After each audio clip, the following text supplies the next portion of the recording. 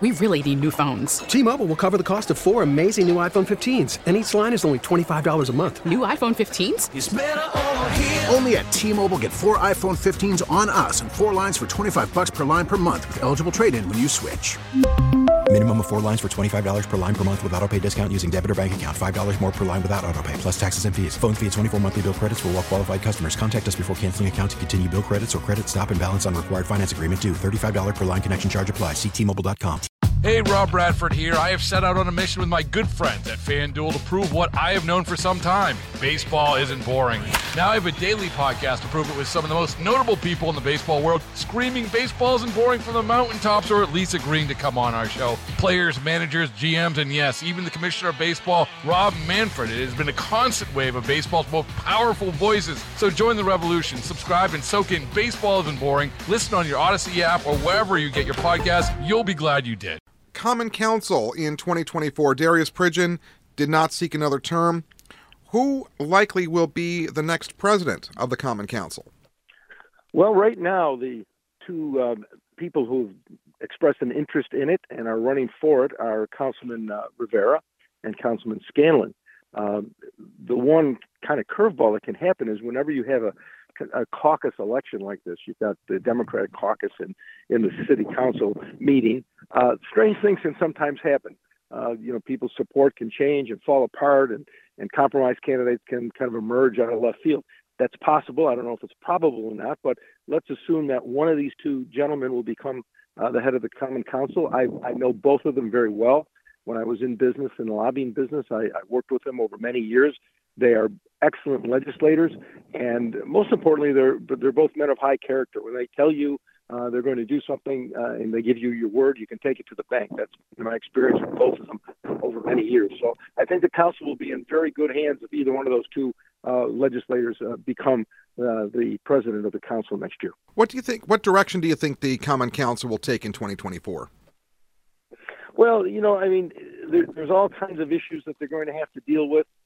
Public safety and crime and education and snow plowing is going to be a big thing, I think, to make sure that the city plan is in place and really has gone through a vetting process. The mayor has filed that plan. The council says they are going to go through it and make sure that it's up to their standards. So I think you'll see that in the early part of the year really take a priority to make sure, even though it's been an easy winter so far, if Old Man Winter comes back with a vengeance in the next few months, I think the council is going to be in a position where they've gone through that plan and not updated it, but made suggestions and improvements to it that they think need to be done at the district councilman level, because that's what it's all about. When you're a city councilman, your streets have got to be plowed, or else you're going to be the first ones to hear about it from angry constituents. And believe me, having been in local government for 20 years, that can be very unpleasant. Let's put it that way.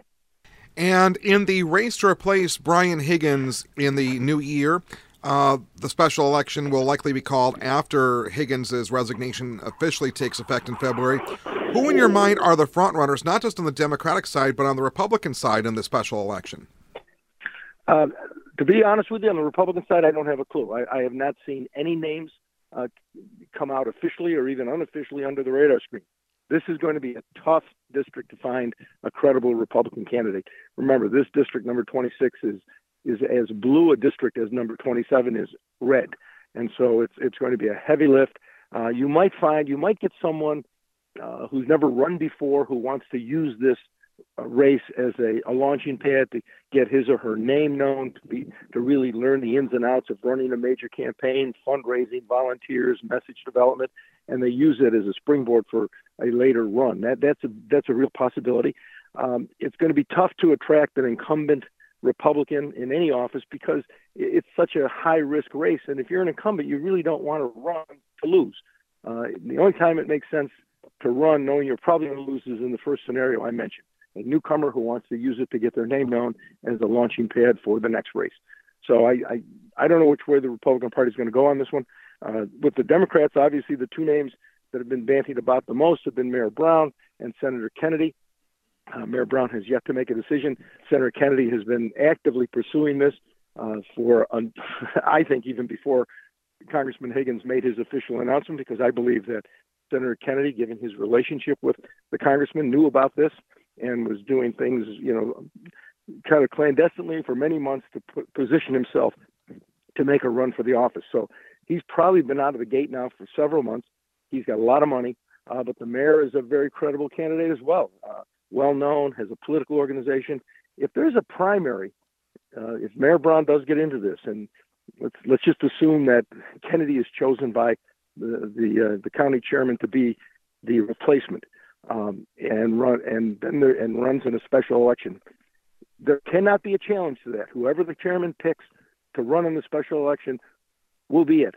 If someone wants to challenge that person, they have to wait until June to go in a primary. So if the mayor is passed over, let's say, or Kennedy is passed over, either one of those gentlemen could then run in a primary in June. Now, if you have a Kennedy in a primary and a Brown in the primary, who would win that race? That's a very interesting question. My gut feeling tells me this. Both men have kind of given a clue as to what type of congressman they would be philosophically. I think they'd both be great in terms of constituent service and local district needs. But they've both given a clue on how they might address bigger national issues. When Senator Kennedy announced that he was running for this, he cited his accomplishments in Albany, and they were all of the left, progressive left: abortion, gun control, social justice. Mayor Brown, on the other hand, said that if he goes to Congress, he's going to be a centrist. He's going to work with the other party. He's going to look to find solutions. So those are two totally different approaches to government. Now, in a Democrat primary, where you have primarily, or the biggest voter, the biggest block of voters in the Democrat primary is from the progressive left, just like in the Republican primaries, it's from the right. In a Democrat primary, I think Kennedy would have the advantage with that positions, with that platform and those positions, that he would be a person of the progressive left, because that is going to make up the majority of Democrat voters who turn out in a June primary. So if I had to handicap it now, 6 months ahead of time, just looking at it from a 30,000-foot view, the progressive left candidate in a Democrat primary usually has to be favored.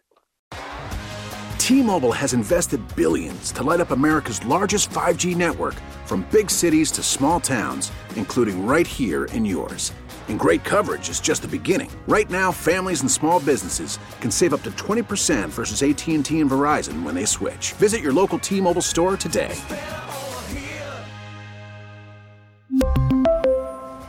Plan savings with 3 lines of T-Mobile Essentials versus comparable available plans. Plan features and taxes and fees may vary. Baseball is in full swing. NBA playoffs are heating up, and your NFL team is gearing up for training camp. Listen to the latest on the teams you love here on the Odyssey app. The biggest sports radio stations in the country, providing unrivaled local coverage of their teams, all in one place. Exclusive interviews with players, coaches, and team executives, streaming live and always available on demand. Stay in the know with your favorite teams right here on the Odyssey app.